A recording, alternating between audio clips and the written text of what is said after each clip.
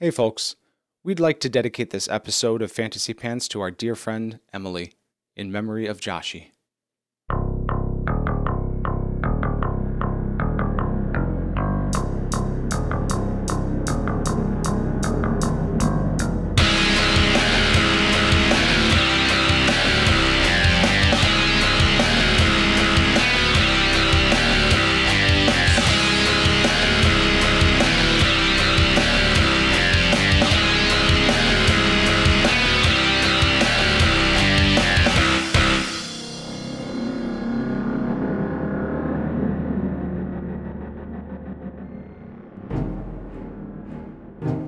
Storyteller Orin here.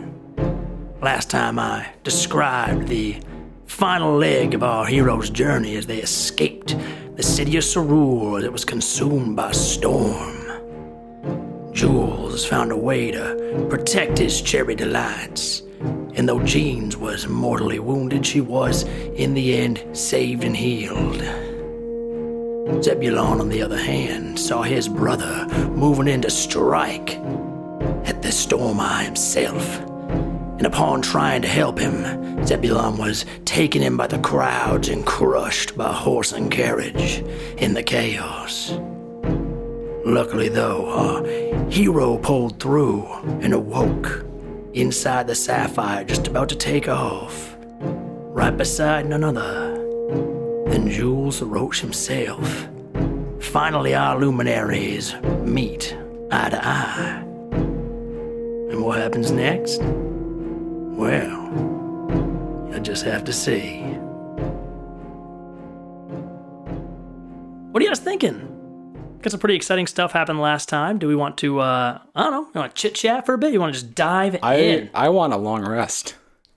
Oh, that's impossible. I don't think so. We're you in can long rest when you're we're in dead. triage. Can't we rest for like 5 days if we want to? You can long rest when you're dead. Like Zebulon almost was. Yep, that's close. But you're not. No? Because he fudged his dice rolls. That's not true. He used absolutely legal hero points. Yeah, exactly. And what was I thinking? Smart use of hero points. And now you have no hero points. Wait, doesn't it reset every session? What? Of course not. When does it reset? Earn those motherfuckers. You can't just get them back from all right. participation. All right, well, lots of new systems are doing that. Throughout my life, I have gotten many participation awards. Why should this be any different? Because I'm mean. So, our generation always got shit for getting participation awards. I have a counterpoint. Whose generation was giving participation awards? Whose idea was it? We were just receiving them, right? Yep. So, I didn't ask for that. Every time you point one finger, you got 3 pointing right back at you. Wow. That was deep. Stephen with the, was that philosophy? Yeah, there's your pre-show banter. You're welcome. Yeah, thank you, sir. It's the best yet. Yeah, well, we hit the peak at that. So I guess we're just getting into this. So let's reset the scene. Jules, we kind of just jumped to where you were from Zebulon's POV, but I want to talk to you about what happened and how you got there.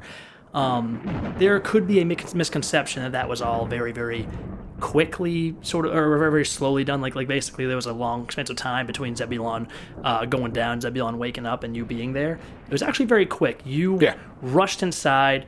People immediately kind of like took in Jean's.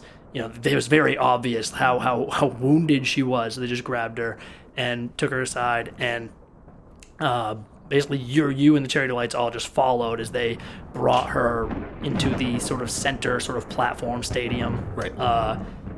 I think it all happened at once. They dropped her down. I think Zeb was coming in at the exact same time. You pretty much, when you got there, when they put Jeans down and you guys all gathered, you saw this healer, this warm light, shooting into this brass, little tiny, almost kobold-sized brass dragonborn beside where you were sort of set up to rest. And then she immediately gets up and turns to you, and this dragonborn wakes up. Outside, that storm is roaring. You can't see anything anymore, even though it's like, you think sapphire should be somewhat see-through. I think it's like the color, the hue of blue is so strong you can't see anything through it. Maybe just like the tiniest, vaguest shadows of buildings, but really nothing you can make out. But you can feel the winds buffeting the side of the gem. You can hear like the roaring thunder, almost far off now. You feel relatively safe in this structure. Good. I'm very glad for that. Very glad for that. And Jean's opens up her eyes. There's just like laughing and there's cheering. Chester like takes a step back and like wipes his eye a little, and Mulligan's just like, hey, you should have seen Chester. I think he was crying when he ran. I never seen him run so fast. And Chester's just like, hey, Molly, there was wind in my eye. Come on. It's nothing like that. Hey, come on, guys. That was intense for all of us, okay? I don't think we've ever experienced something like that before. I mean, it's got me all fucked up. And as you say this, and as they kind of they look to you, they nod, they laugh a little, and I think you feel a sudden kind of movement and presence, and you look over, and sitting up is this Dragonborn. Who are you? I don't even think Zebulon answers. I think he just, with both hands, just like reaches out and grabs Jules by the shirt. Where's my brother? Where's Arhalan? Whoa. Hold on. And he's looking around like crazy, trying to find his brother. I think actually in this moment, as you're grabbing him, as you're looking around, you turn to the side and you actually see a figure kind of pushes away through some crowds, and you recognize the young man you saw outside with the diamond held up to his eye. Sort of tip of the diamond, the main sort of top facet facing you, and he's just like taking in both of you and smiling, laughing like, oh yeah, oh this is great, oh this is so good, oh man, payday. I need you actually to roll a history check on this, and Zeb, you get advantage because you live on the Citadel.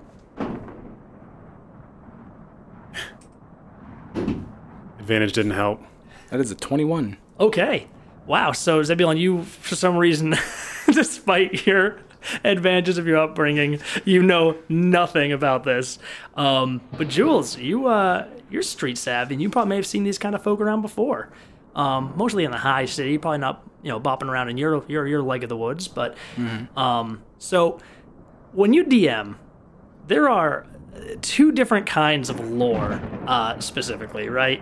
You have the lore where you're like really sitting there and you're putting thought into the world, and you're like thinking about mechanics and the way magic did this. Oh, and when history did this, that pushed for this to change, and you're just kind of like maddeningly writing down this sort of convoluted, kind of more realistic sort of lore. And then there's those times where the lore kind of writes itself because stupid. I'm curious. And I like those. So, What? So, Jules, on the world of Pelinoa, there was once this very famous bard, per se, who essentially studied in the lives of other icons. He's sort of like the father of like modern biographies, right? Okay. Basically used other people as inspiration for his own art, tracing their lives and lineages and just like trying to get all the information possible. And he artwork and he pictures anything he could, compiled of many great people in the history of Pelinoa. So this man, known as the father of modern biography, is known as Razio Ricci.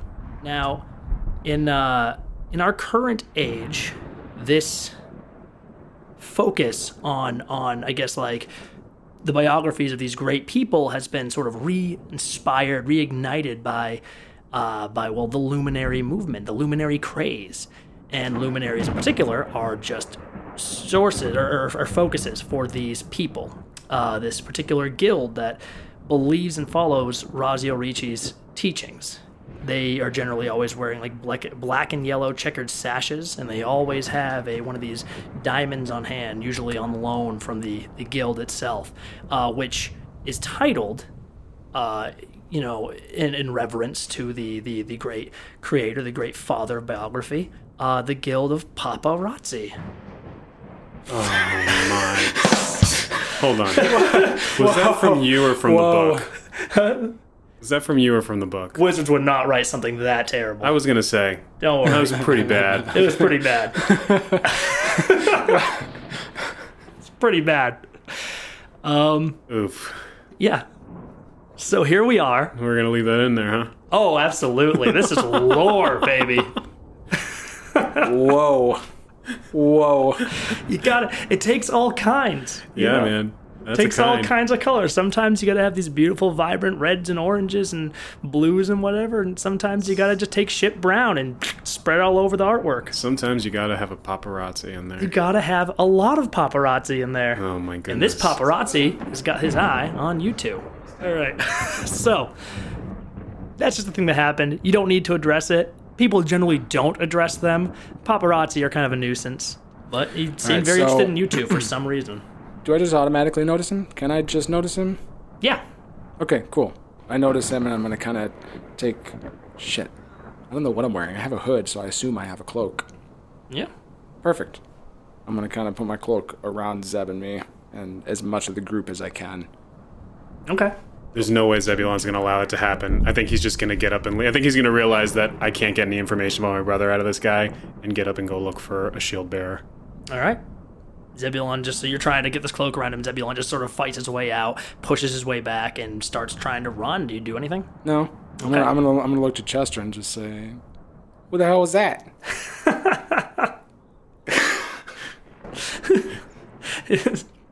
So Zebulon, I'm going to start with you here. As you're moving away, actually, you guys feel a sudden kind of lurch as you can feel the jewel being lifted up. And actually, that's something I got a little off in the first session, so it doesn't really change anything at all, but the jewel would normally appear and then descend, and then ascend back into the sky about 500 feet, and then disappear. Oh, that sounds so awesome. That's Yeah, pretty it's cool. very cool. Yeah. Yeah. So when you first would have appeared, Zebulon, you would have appeared up in the sky, staring like almost down at these gigantic towers, and then just descended down, landed in the plaza. All that changes nothing as far as canonicity. Just Okay, but Just you cool. are able to stare down at the city, though? you were able to look down the city. Yeah. Okay, then Zebulon's just going to rush to, I don't know, do we call it a window? There's really no opening now, actually. When they begin lifting, when this thing starts lifting up, they've closed off the main sort of one opening that's just like sealed by the same sort of sapphire. You're now just inside this locked-in gem. Okay, so when we could stare down when we first came in, it's because the door was open? So I think you were probably pushing in that direction towards the door. Okay. Yeah, and you're rushing towards that door, and then you see like, it's closed off. You can hear people screaming like, "There's still people out there! What are you doing? There's still people!" And Shield Bearer's just like, "We can't take any more. We've hit max capacity. We'll come back. We'll come back. This is our first wave. We need to go quickly." And you just hear like the wind buffeting the side of the sapphire. Maybe you even wonder, how many are going to make it. This storm is getting worse by the second. But that's not your concern right now. Your concern is your brother. But as you're moving in that direction, still in the area where all these wounded folk are, you're hearing less people screaming out. And through that din, you hear something else.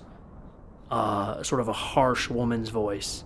Just like, sort of like you hear it just like entering in the conversation, like, "Whatever else you can remember, while it's still fresh. I understand." It's your brother's voice. It's coming from somewhere to your left. All right, you're going to run there. All right, so you just push through people, and as you open up, you see there's a ring of shield bearers surrounding your brother, who's kind of turned to the side. You're catching from one side of his face as he is sitting down on like I'm trying to think what they would have him to sit on. I guess when people are going to need to like take a seat in this area, they have like emergency medical stuff, probably like sapphire seat. or maybe just even just a conjured. I don't know. I don't know if that sounds wonderful or painful. Yeah, right. It sounds terrible. Yeah, opulent but uncomfortable. Most opulent things are. The shield bearers didn't bring like folding metal chairs or anything. Yeah, let's call it. They conjured up something, some kind of chair, some kind of seat for him. So he's just like resting on that. Yeah, we're in like a stadium with like stadium so seating. he's a big guy. He's huge. So yeah, but the stadiums are on the side. He's still in the wounded area, which is kind of in the middle. They have like different bed rolls lined out. I mean, we'll just say it's a fucking rolled up bed roll. Yeah, we're spending way too much time deciding what he's sitting on. We can This is world building. Well, let's do good world building. How much more episode do we have? Because we have about 40 minutes. We could really hash this out. Well, what I was thinking is we could do a 45-minute after show where we talk about what he's sitting on. Ooh, that's good. We'll just go out and buy all the things we could buy. We'll buy a sapphire seat somewhere. We'll give them all a try, and we'll decide which one's the most comfortable, which one's the most realistic and setting. This is good stuff. Sit it or quit it. All right, we gotta move. We have to move on. Where are you We've going to lost sit your fantasy pants? Damn it, Jeremy. You can't make this into a good bit. You could try. You did. But, all right. He's sitting there. He's surrounded by shield bearers, and you see he's being interviewed by this large copper-skinned female orc in shield bearer armor. You know the people Arhalan works with, so you recognize Deputy Commander Mankong. So Arhalan just, I understand. And you hear her just say, and you're sure it was him? The Storm Eye? It was Yoshikatsu, yes. And he's like, he sounds so tired, Zebulon. He looks exhausted. He looks almost like that glittering sheen to his scales is kind of faded, like yours. He's just kind of staring down. He's got like one clawed hand rubbing at his eyes. I think as soon as Zebulon sees him, he'll yell out, Arhalan! And start to run over to him. Okay.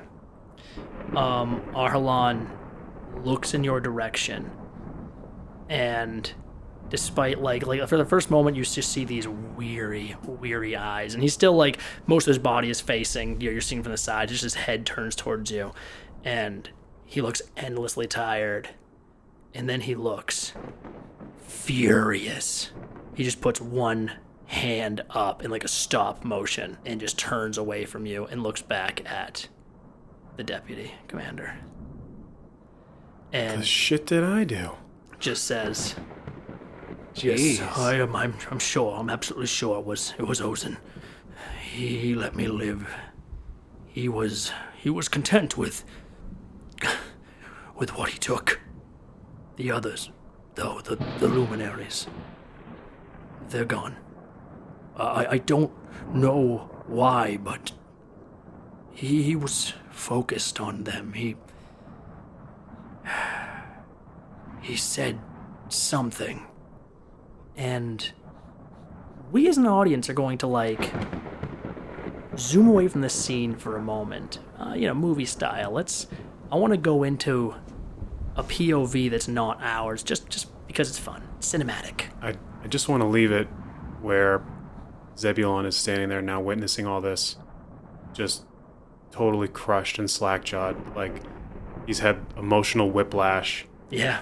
Still doesn't entirely know what's going on, but I guess his heart is sort of even broken. That's terrible, and I feel really bad because I'm going to break it more. Great, thanks. That's so sad. We cut back to the plaza, to the storm, to the people running around screaming.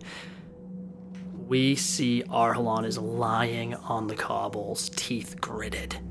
We see his great sword is lying just beyond him, the blade resting right beside the armored foot of Ozen Yoshikatsu. As the samurai spins around and turns, basically praying another attack towards the two luminaries beyond, you hear a roar of a thunderclap as he spreads his sword out horizontally, and these waves of sound just blast Gaius Argonius and Demilich off their feet, and they go sprawling onto the cobbles as well. There's a huge gap now in the crowd around you. People have moved away from this fight. But Arhalan, he sees that when Ozen turns away. He sees an opening, and he lunges for the handle of his blade. Eyes blazing, and Ozen spins around in an instant again, feet quickly moving into a different stance, and he raises his katana high. And we pan up from Arhalan. We don't see him now. We just see Ozen as he brings the katana down in a vertical arc, the blade flashing and crackling with lightning. Then we hear that same scream, that wail that Zebulon heard as his consciousness faded away last session. As it cuts off, Ozen fixes a single blue eye, the one uncovered eye of his mask, on the figure below him, and just says, "Apologies, Shieldbearer. I gain little from your slaughter, though." He whirls back towards the battle-worn Demilich and Gaius, both slowly climbing to their feet, and says, "As for you luminaries, well, what I do for Shah Drakan." And we're back in the Sapphire. Arhalan relaying this phrase, these words, to the deputy commander. And as he says them, everyone kind of like goes quiet. Everyone just stands and waits. And Arhalan finally turns back towards you again, Zeb. But this time he turns his full body back towards you. And you see that his right arm is gone. Do it. Cleaved off. Oh my God. Burnt black flesh, or I guess scales, where it had been going like way down his side. And he kind of slowly gets to his feet, puts a hand out to like ward off the others as they try to like run to him, like, no, don't get up, no. He puts his hand out and he marches towards you, towering over you like he always does. I told you to stay in the Sapphire. I told you! If Ariat had not saved you, you'd be dead and left down there. You know this, right? You understand? He's so afraid. He's standing at his brother's feet. You can't do these things, Zebulon. Because I'm not strong enough to... And he just cuts off and turns away. Just go! We will talk about this at home. I have more report to give. I'm sorry.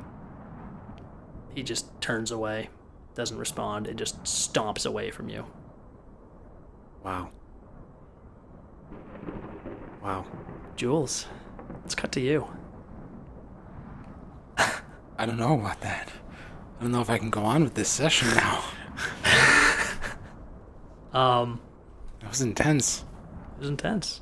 So you're still there with the cherry delights. I think all of them are basically just you as you see this figure runs off, and then of Zebulon runs off. You turn back, and everyone's just surrounding and then like almost just like bothering Jeans as she's trying to lie there. Chester's trying to ward them away, and then I think Paul's just kind of like quietly standing at her side. Yeah, I'm gonna kind of come in and shoo everybody away a little bit. Just, guys, give us some space, and then I'm gonna get down and grab her and hold her and be like, Jeans, how you doing? How you doing, Jeans? I love that you clear him out, and she's just over there like, oh, thanks, Jules. And then you just rush down, like, it's like, oh, Yep. all right, yep, okay. Yep.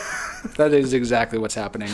And she's like stunned for a second, and they just feel her little arms wrap around you and just hold so tight. Oh, Jeans just scared me. You scared me. How you doing? How you feeling? And suddenly you feel like more arms all around your body as like everyone else just swarms in, just hugging your legs, around your hips. The only one you look up and see Miskin's kind of just like watching from like 15 feet away, almost a little too far away, and just nods. But Yeah, I see him watching, and I just look over to him and give him a little wink. he nods, then like shiftily kind of looks both ways. You know, it's like... And then somebody walks in front of him, and then he's gone. He's gone. He's comfortable basking in your warmth, a warmth he cannot have. I don't know how... What? I don't know how I feel about all this positivity and wonderfulness when I know what's happening with Zebulon. Yeah, I'm still dealing with it. But I don't know what's happening with Zebulon. I will say one more of the Cherry Delights is also not involved in this. You see Fibro, the sort of tall and lanky half-elf. Mm-hmm. He's also kind of standing apart from the circle, and he looks concerned, and he's like looking down at his like pages of notes, which ones he could recover that he's finally kind of pulled out of his bag. And then you see him kind of look at you, Jules, and he's got like this look in his eye, concern, curiosity. Something is burning in his mind, and I think you know exactly what it is. Yeah, I'm gonna get up and go over to him. Okay, and the rest sort of let you leave the hug, and maybe they just resume the hug with you gone. I think that's what happened. Please wait, just buried in orphans. I'm gonna walk over and something on your mind there, Fibro? Yeah, Jules, we all saw what you did back there. I mean, and the others, maybe they forgot. I don't know, but I sure as hell didn't. Jules, that was magic, and I've never seen you do that before. What? You went invisible, and you put your hand out and killed that thing? It's a side of me I'm not exactly proud of, okay? I don't like to show it. But how did you learn? All my life, I've wanted to learn magic, and you could just do it all along. You could have told me. You could have shown me. Call it a curse from my parents. And I think this spark of recognition enters his eyes, and he sort of nods slowly. Oh, it's that sort of art, then. Yeah. Right. Okay. I'll do it if I have to. But I hope I never have to again. You saw what happened down there. And I don't know what we're gonna do now, Jules. I mean, it's great. The change is fine, and I'm happy. Everyone should be happy, but we lost our home. And you know how it is for us low folk. What are they going to do with us now? We might need you. We might need you to use it again, and more. I can show you. I have notes. If you have the spark in you, if you have the talent, I can let you borrow them. You might learn something. Well, actually, I did kind of borrow a little bit from you here. I think you lost these. You got some. He like whips the papers out of your hand. He's just like, oh my gosh. Oh, you're missing this one. Yes. I was looking so hard for it. Jules. And he hugs you too. I hope you don't mind though. I did a little bit of quick glancing over on him. Just maybe something will come in handy down the road. Yeah, study him anytime. My stuff is your stuff. You know that, always. Sounds good. I appreciate that, Fibro. Hey, there's one more thing. Shoot. It's not a big deal, but... He kind of looks over and sees everyone else is busy. Joel, something's up. That wasn't no natural storm. I said it before, but that was weird. Nope, that was something else entirely. And maybe it's nothing, but when I was on the ground there, when I was looking for my pages, I found something else too. He reaches into a pocket and he pulls out a piece of like cobblestone, maybe it looks like from the road or something. And he like holds it out to you and it looks plain. And then he shifts it over to the bottom side. And you see like inlaid on this stone some very faded but pretty like recognizable arcane runes. You see one that almost looks like very stylized shape of a man. Almost like a stick figure, but like surrounded by all sorts of, swirling patterns. And he just holds this up and he's like, I've been looking at this. And nothing in my notes really relates, but it's weird, right? I'm gonna grab it from him. You see it's in like this maybe almost like gold colored, kind of like chalkish paint. Can I roll some kind of check on it? Roll me Arcana. That is an 18. 18. Good rolls. Wow, okay. Yeah, alright. You're looking at this, And it seems like it might be a fragment of something far, far greater. A rune perhaps used in some kind of conjuration magic. I think you also realize that the stylized man figurine kind of is a part of the spell that helps shape the conjured being. Whatever it was roughly humanoid shaped. But I think that's all you can gather from this small piece. I'm gonna look down and then say, holy shit. Jules? You haven't shown anybody else this, have you? No, you're the first. I wasn't sure it meant anything. You mind if I hold on to this? Yeah, of course. Might be pretty important. I want to keep it safe. And I'm gonna put it in my pocket. So you put it down, you reach your hand into your pocket and you put it there, and suddenly you just feel like another hand grab your wrist. A small hand, but cold and firm and shaking. And you look down and you see Paul is there. He's looking at you with his wide, scared eyes. And before you even have a chance to ask, you feel like the light entering this place as the jewel shifts planes. And immediately as the light fades, the whole thing shakes. Zebulon, where you are watching this with Arhalan, you have done this at least one time now, and you've never heard of turbulence on a conquered jewel. And there's a lot of like, what's going on? People like panicking, staring around. Again, everything shakes. You guys are like barely keeping to your feet. And the sort of light, the natural light that fills the walls of this gem fades away. And then the tint, the bluish color, fades away with it, leaving only this clear crystal. And you are staring out at the ethereal plane. You're staring out, Jules, for the first time at the radiant Citadel. Your eyes are taken in by this massive, shining diamond, still glowing with this alert red color, with this great sort of fossil wrapped around it, with buildings and people all over it. I knew this existed, but, whoa. And then you feel that tug again, that scared hand, and you hear Paul just say, "Storm." And he points down, and you look down, and you can see, far below the Citadel, the keening gloom. You can see an almost mirror copy of the very storm you saw in the sky above Tythos, except bigger. This swirling cyclone. And then you, and Zebulon, you.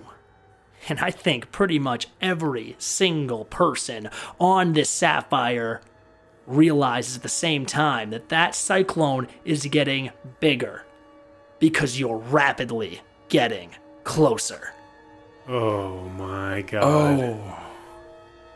You are about 500 feet away from the docking port of the Citadel, and you are watching that port vanish above you. Holy shit. As the jewel is sinking. And not just sinking, but like shaking constantly, like it's being pulled. So much for that long rest. Yeah. Shit never ends. This is horrible. So we're going down. We're going into the storm. You are going into the storm. And let me ask you, what do you guys do in this moment? I mean, the thing is, you must realize, this thing is sealed. And you can open a door. What are you going to do? You're 500 feet away from land. Right. And rapidly losing it. Below you, all that waits is the gloom. What do you do? I call over the chariot lights. They all just rush to you. Jules, what's happening? All right, guys, stay together. Stay huddled. I don't know what the hell's happening. We got a better chance if we stay together, okay? Chance against what? I you don't see that thing? I don't know. I don't know what's happening. I don't know. This is crazy. Everything is crazy. And then I think like Jean kind of maybe grabs him aside. It's like, Chester, it's okay. Shh. You kind of breathes in, calms down a little. Miskin kind of appears out of the crowd and then kind of stands with you all. Maybe even gets closer this time. Maybe even he looks scared, which is rare. I just pictured him doing this little shy, Right? shuffle over. Sorry, listeners, you couldn't see that. It was thoroughly awkward. It was a shuffle. It was adorable. Oh, shit. Zebulon. Let's roll on over to you now. We see the Cherry Delights all standing together. Now you're still standing in shock. And the shield bearers around Arhalon are just like up and at him. Arhalon's like, what is this? What's happening? Someone get Ariat. And I think the deputy commander's already booking it out of there. The other guard are kind of like up and talking, but they're trying to like calm people around them. Healers are rushing to them like, what is this? What's going on? People are scared. We're trying to figure this out. We're discussing this right now. We'll get back to you, all of you. Please, peace. Calm people. We'll figure this out. What do you do? That was Arhalon saying all that? That was the guy that sounds like Arhalon. Okay, gotcha. He likes to do Arhalon impressions. And you said Arhalon walked off. He's gone. He sat back down. Like right next to me? He's close to you still, yeah. Okay. He actually, I think during all this, he does look over at you and you see like guilt and fear. You see a lot of fear. I think at this point, Zebulon still hasn't gotten over all of this. And I think now he just doesn't want to be a burden anymore, I guess. You said Ariat ran off somewhere? The deputy commander did. Okay. Menkong. Ran off towards the direction of the cockpit of this crystal, which is where you would assume Ariat was. You remember he piloted you here. Normally that wouldn't be his duty. There are actual like certified pilots for these jewels. There's a name for them. It's in my book. I will have to check that later because it's weird. But Ariat took over control for the sake of this. He's trained in using them. So if you're looking for him, Yeah, you know what? Let's see what happens. Maybe Arhalon follows after Mankat. See what's going on in the cockpit. Yeah, see how far. Yeah. yeah, What did I say? said Arhalon. You said Arhalon. Oh, It's like you don't get to decide. See how much you look up to your big brother? I know, for real. Oh, He's man. like, thank you, David. I'll be taking over Arhalon now. I'm gonna play I'm Arhalon now. I'm playing them both. No, yeah, I don't imagine that anything useful could come out of this, but I think Zebulon doesn't want to be near his brother right now. Maybe some small part of him thinks that, well, maybe there's something I can do to help. Yeah, hell yeah. I actually love this. So you bolt after. I think as you're sort of moving by, maybe you faintly just see like Arhalon, like he's watching you. You run past him because Makong went the other direction, and he like almost reaches a hand out, just like, wait, and you just kind of into the crowd before he can really. You don't even hear him, but he just like reaches out, and like we as the audience kind of look back and see his hand just like lingering, and like his eyes almost look tearful. Hey, do me a favor and just like quit breaking my heart And tonight. Nah. And you rush, you follow up Menkong, and you're moving through this crowd. You move to the other side of this great sort of stadium where there's ramps built up for wagons to move goods down. Normally, right now, it's pretty much all people. And you see that sort of just beyond there's kind of this slight opening in the jewel, which leads to just this small room, a number of like crystal artifices, knobs and such, just like sticking out of the platform. And still, everything is see-through right now. This crystal is like see-through, and you're still dropping. And remember, you started off and you were like at the very tip-top head of the fossil, the serpentine fossil around the Citadel. At this point, you're like down to the lower neck. It's a serpent. You're down like almost to the first coil, maybe at like the 2/3 mark of this thing falling down towards like the bottom of this diamond. It's not great. Gotcha. And once you're below the fossil, what do you do? There's nowhere to go to. Even now, 500 feet distance is not something you can do anything about. Right. You rush over to this room and you see there's a guard kind of around it as people are also trying to rush. You're almost being blocked off by a bunch of people, civilians. And as Minkong gets close, the shield bearers move over and like sort of push these people out of the way. Like, move! We need the space! And Minkong sort of moves into the room. And I think the last you see is Arya, like, sweating, his bald head sweating, just turns towards her, his hands on the, like moving over these like, crystal artifices, and nothing is happening. And then the crowd moves back in the way as the shield bearers kind of, like, part and move back in front of the door. But then you hear something. You hear gasps. You hear, what is that? Look up there, at the docking bay. And eyes all turn up, and you turn your head up too, as you see a figure lunging off of the sort of crescent moon head of the serpent of the fossil, where normally the crystal would dock. You see a gargantuan brass dragon, and Steven is nodding because he knows exactly what's happening here. Yeah.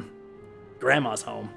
Cholet coming and get shit. Yeah, coming to save the day. You see, whoa, this dragon comes flying, arcing down, wings like pushed back as it slides around to the side of the gem where it would normally be like a door, and people are just like, Cholet! A lot of like screaming, cheering as her claws rake around the side of the once sapphire towards where the opening would be, and she like puts a paw onto it. Shield bearers kind of rush around to the sides, activating the mechanisms to like cause like the crystal to sort of part, and Cholet bursts in and immediately assumes human form. Oh, that's not what I thought. I thought she was going to try to like pull the gem up. It's a big gem. Right. Think of the weight of like this many people. Well, but I kind of assumed that like we were in sort of like a minimal gravity sort of situation, and I thought that it would just be the dragon versus the storm. It's a weird situation, because gravity, I think here there is full on gravity in the Citadel, right? Like if you were to fall off the Citadel, let's get into the physics of it. We actually should like a little, but just tiny bit of physics. If you fell off the Citadel, you'd fall into the gloom. I think the gloom almost creates an atmosphere of gravity. The gems normally wouldn't move though; they stay locked in place. So it is weird it's being pulled. So you might be onto something there, because the fact this thing is falling, it's not falling. They don't fall. Right. They have weightlessness in that way, but it's being pulled. But Cholet, I think initially is moving to the controls. She is a hold, and she has a mastery of arcane arts that is unmatched in the worlds. Well, it's matched by some folk, but not by many. She's like, get out of the driver's seat, you bum. Basically, yeah, she just she pushes through the crowd, people out of the way, and very swiftly, suddenly, you just see Cholet appears, and she's like moving towards like the crowd in the way, and they sort of part for her, and as they part, I think only one figure, maybe is just standing in awe, stands between her and the door, and she sees you, Zebulon. And her eyes widen and narrow, and she says nothing to you and just keeps walking past you. The fuck did I do? Oh my god. And walks straight into the chamber, and you're still falling. People still crowd on the way again. Can I try to sneak in behind her? Yeah, you want it? Yeah, definitely. Roll, let's say we're doing another crowd check, acrobatics. All right. And if you want to do it stealthily, we're going to roll a stealth check as well. Holy shit. It's like you broke some family code or something that you I don't didn't know was there. Why everyone's so pissed at me.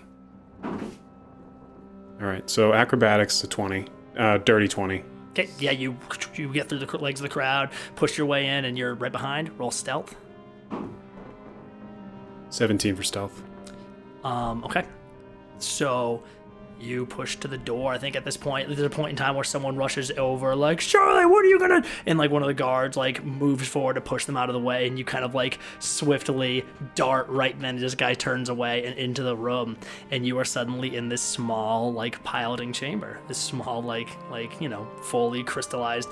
You see like a big platform in front of it's like not like a cockpit, like a sitting cockpit, it's standing, but yeah, and it's just you, Minkong, Ariat, and Sholay, and nobody sees you yet. They're all he'll just stand. Discussion. He'll just stand back against the wall up by the door. I'm imagining, like I can't imagine they're going to turn around and look back at all. I think they're going to be looking at the controls and out the glass, or not the glass, out the window, whatever, the wall. It's funny because it's like you have these things where you expect them to be kind of off screen, and suddenly they're very much on screen, and it's like, I guess I'm role playing this now. Okay. Throw my notes away. No, I'm just kidding. It's fun. It's good times. You're welcome. You just hear Sholay just like, You're right. This is unusual. It's not responding at all. The words aren't making a difference. What happened exactly?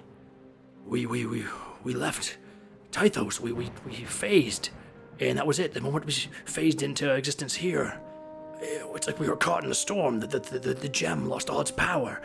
None of the artifices are working here. No words are working. and there's a moment of silence, and then you hear Kong just say, Well, what do we do? And Ariat just nods his head and says, As many as we can get off. We take as many as we can get off, and we go. It's all we have. Sholay, you can fly them. No one else here can do it. You need to take these people, whatever you can take, and get to the Citadel. and Sholay is just 1,000 yards staring out towards the Citadel, which is slowly sinking away. You're about halfway down it now. And just nods. No, I can stop this. And she just spins around and starts running. I think she sees you, Zebulon, at the door then. And she looks at you, and she actually, I think maybe sees how scared you are. And you can see she just forces on this small smile towards you, and says again, but this time directed towards you, I can stop this. And she rushes back out of the chamber. There's nothing that I can conceive of. There's no way that I can think to help. There's no way that I can think to help. A moment later, you see, and Jules, you see this ancient brass dragon comes flying out, retains that massive dragon form, swirls under the stone, and you just kind of see tries to push against the crystal, pushing, and I think this is happening right below you. You're in the middle. I think you and the Chariot of Lights are seeing this so close, just beneath you. Well, hold on tight, guys. Hold on tight. Shit's happening. Sholay is just pushing up, wings, woof, woof, woof, as hard as they can, flapping. And for a moment, everything kind of steadies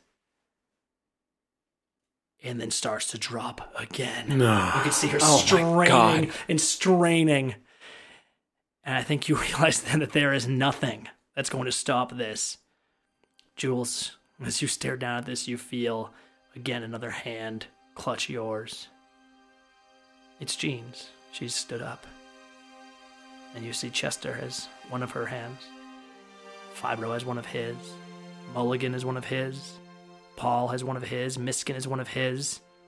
Round Stuff is one of his. And she reaches up and takes your other hand. I'm just gonna sit on the floor with all of them around. Yeah.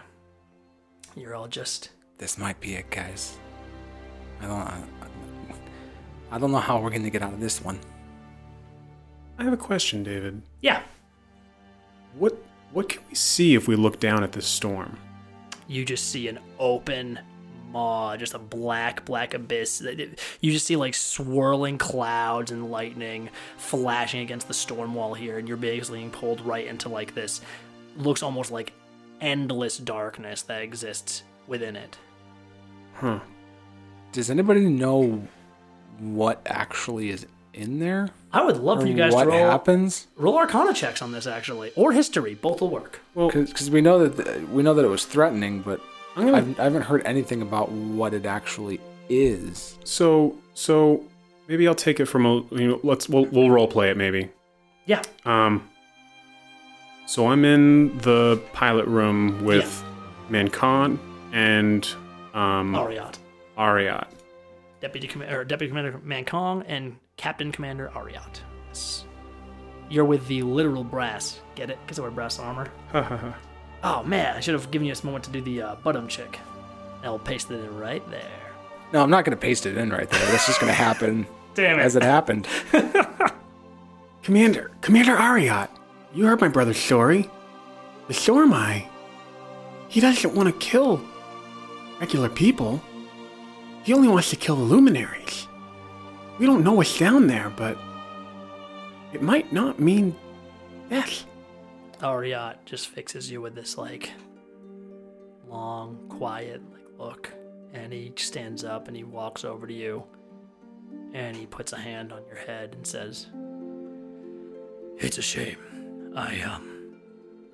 When I pulled you out of there, I hoped I'd really been saving you. But all I did was save you for this. We don't know much about the Keening Gloom, but there have been tests, and nothing and no one that has ever been pulled into the storm has ever come back. It's assumed they were torn apart. Don't spread this around." Why would he spare Arhalan just to let him die like this? I don't know. I don't know how he managed to use the gloom in this way.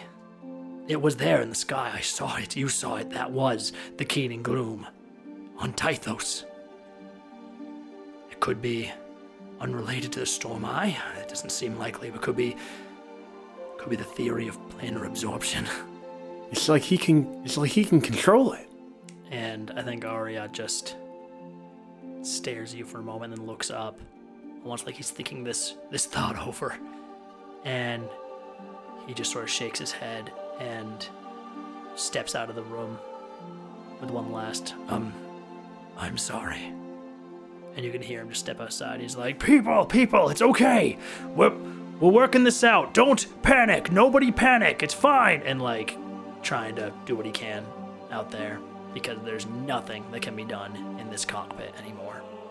And Jules, you are sitting on the floor. Zebulon, you are in the cockpit, I guess, watching all this, watching your grandmother, as you call her, just fighting and weakening and not making a difference. And suddenly, a bright light bathes everything from above. Everyone looks up once more. Sorry. No, it's This is supposed to be serious. A little thirsty. Everyone looks up, and you see far above you the shape of a man with these great wings appearing in the sky in this brilliant light. And then again, arcing down, a new figure, a new hero. And every one of you, both of you, everyone on this fucking jewel recognizes Atash, Hand of the Sunweaver, the first and greatest of the luminaries. And you see it's not just Atash. You see the heavy hitters suddenly flying down beside him. Suddenly you see a woman, a dwarven woman, wearing long embroidered dark blue robes. And you see she pulls this like this really simple yet elegant teapot from her sleeve, and she like turns and pours this magical energy out of it, like this light that encompasses her, that encompasses this gigantic bare-chested man in sort of a goofy-looking pink pig mask, a luchador from San Setian, Fu Liling from Zing, casts fly on herself and her companion, and turns to another one, a man in red leather armor with a sort of a big mosquito nose like mask, and sort of these red leather cape. Sturge Man. No one knows where Sturge Man is from. Everyone knows he's awesome though. And as these figures all fly down towards you, they kind of land on top of the jewel. You see actually the Fu Liling sort of arcs away and turns back towards the tail of the Citadel, which you're almost equal with right now, about to lose your last bit of like horizontal land that you could ever potentially reach. You see as she moves over there, two more figures stand at the edge of the tail. You see Jai, or Handsome Jai as they call him, this half-elf warlock. I guess you would know these figures very well. Handsome Jai is a half-elf earth genie Tao warlock from Taib. Just this handsome playboy dressed in a beige kurta wrapped in colorful checkered shawl, and he too is just like standing at the edge of this fossil, the very tail, and he raises his hands up in an incantation. You see this stone bridge begins to like form itself in front of him towards you. You see next to him a tiefling woman, crimson skin with pure, looks like white garments, very simple looking. 3 long braids down her back. Zopa Reborn from Teletepec. A wildfire druid, again, just like him, is creating this other sort of stone platform. Not in a bridge-like arc, but rather just this great sort of platform, much tighter to the building, but sort of in your direction, which Fu Liling the mage lands down on and begins to cast some spell. Ariat flies down beneath Sholay, and you could see her just turning this weary gaze towards him, and rather than facing the gem itself, he turns towards a storm, and with a voice that sounds like 1,000 voices piled on each other, you just hear him say, "Storm of malice, be gone!" And this incredible, I think this is the part in the movie where the bass fucking hits, as like this arc of light just blasts from his hands down towards the storm, and you feel like as he's shaking, as he's holding this off, you feel the jewel just slow to a stop. And he's just resting there. He's, "Go! Save them! I'll hold it off!" And Sholay just like immediately looks down at him, nods, flies up, and begins taking people on her back. And I think what happens next, we're not going to dwell on for too long, because as fucking awesome as these heroes are, they are not the heroes of our story. But we see like a montage of, this bridge is finished being built out right to like the opening gate of the Sapphire, and people begin to like move towards it. We see Sturge Man fly out. He's got these immovable rods that he's like placing along both sides of the bridge. In a flurry of movement so fast you can't even make it out, he's tying ropes amongst them and like creating this like long railing system so no one's falling off, and people start rushing in a single file line. It's a thin wall going 500 feet, but they are rushing across it, slow going because they can't overbear the weight. But and as this is happening, we see Fu Liling finishes her spell. The dwarven mage finishes her spell on the sort of platform created by her by the druid, and you see this like sort of opalescent fog, like a doorway appears, a circular door that also appears inside the Citadel as well, and people start moving towards that. We see the mighty Pigman is joining Sholay and grabbing people and flying them back and forth between in the Citadel. He's great with the kids. They're scared to go on the bridge, and he's just like, "Come on, kids, Pigman will take you over." And he does that for the kids. They love it. They love it. He carries them back, and you just see like Atash just holding this thing back, snarling as his shimmering white eyes. I mean, and actually, this is the first time you've probably ever seen Atash in person. He does not come to the Citadel often. He does not leave Ankarin Singar, where he rules, often. But you just see this, like, well-muscled, incredibly majestic solar angel. You see his eyes are just pools of radiance. You see he's got like this pretty nice close crop beard. He's got kind of long sort of brown hair. He's got like red crimson robes that just billow as he flies about. He's the coolest. So I think we're just going to like move past this montage of everyone moving out. Everyone's like leaving this jewel, and all of you are resting on the tail of the fossil. Everyone grouped up together. It's probably been, just only like a few minutes, maybe 10 minutes have passed during all this. And you watch as Atash, the last people funnel through the bridge, the last people like move through the door, and Atash finally releases his light and wearily sort of moves away as the jewel begins getting pulled again, and you watch as the gateway to Tythos is gone. And we'll call it there.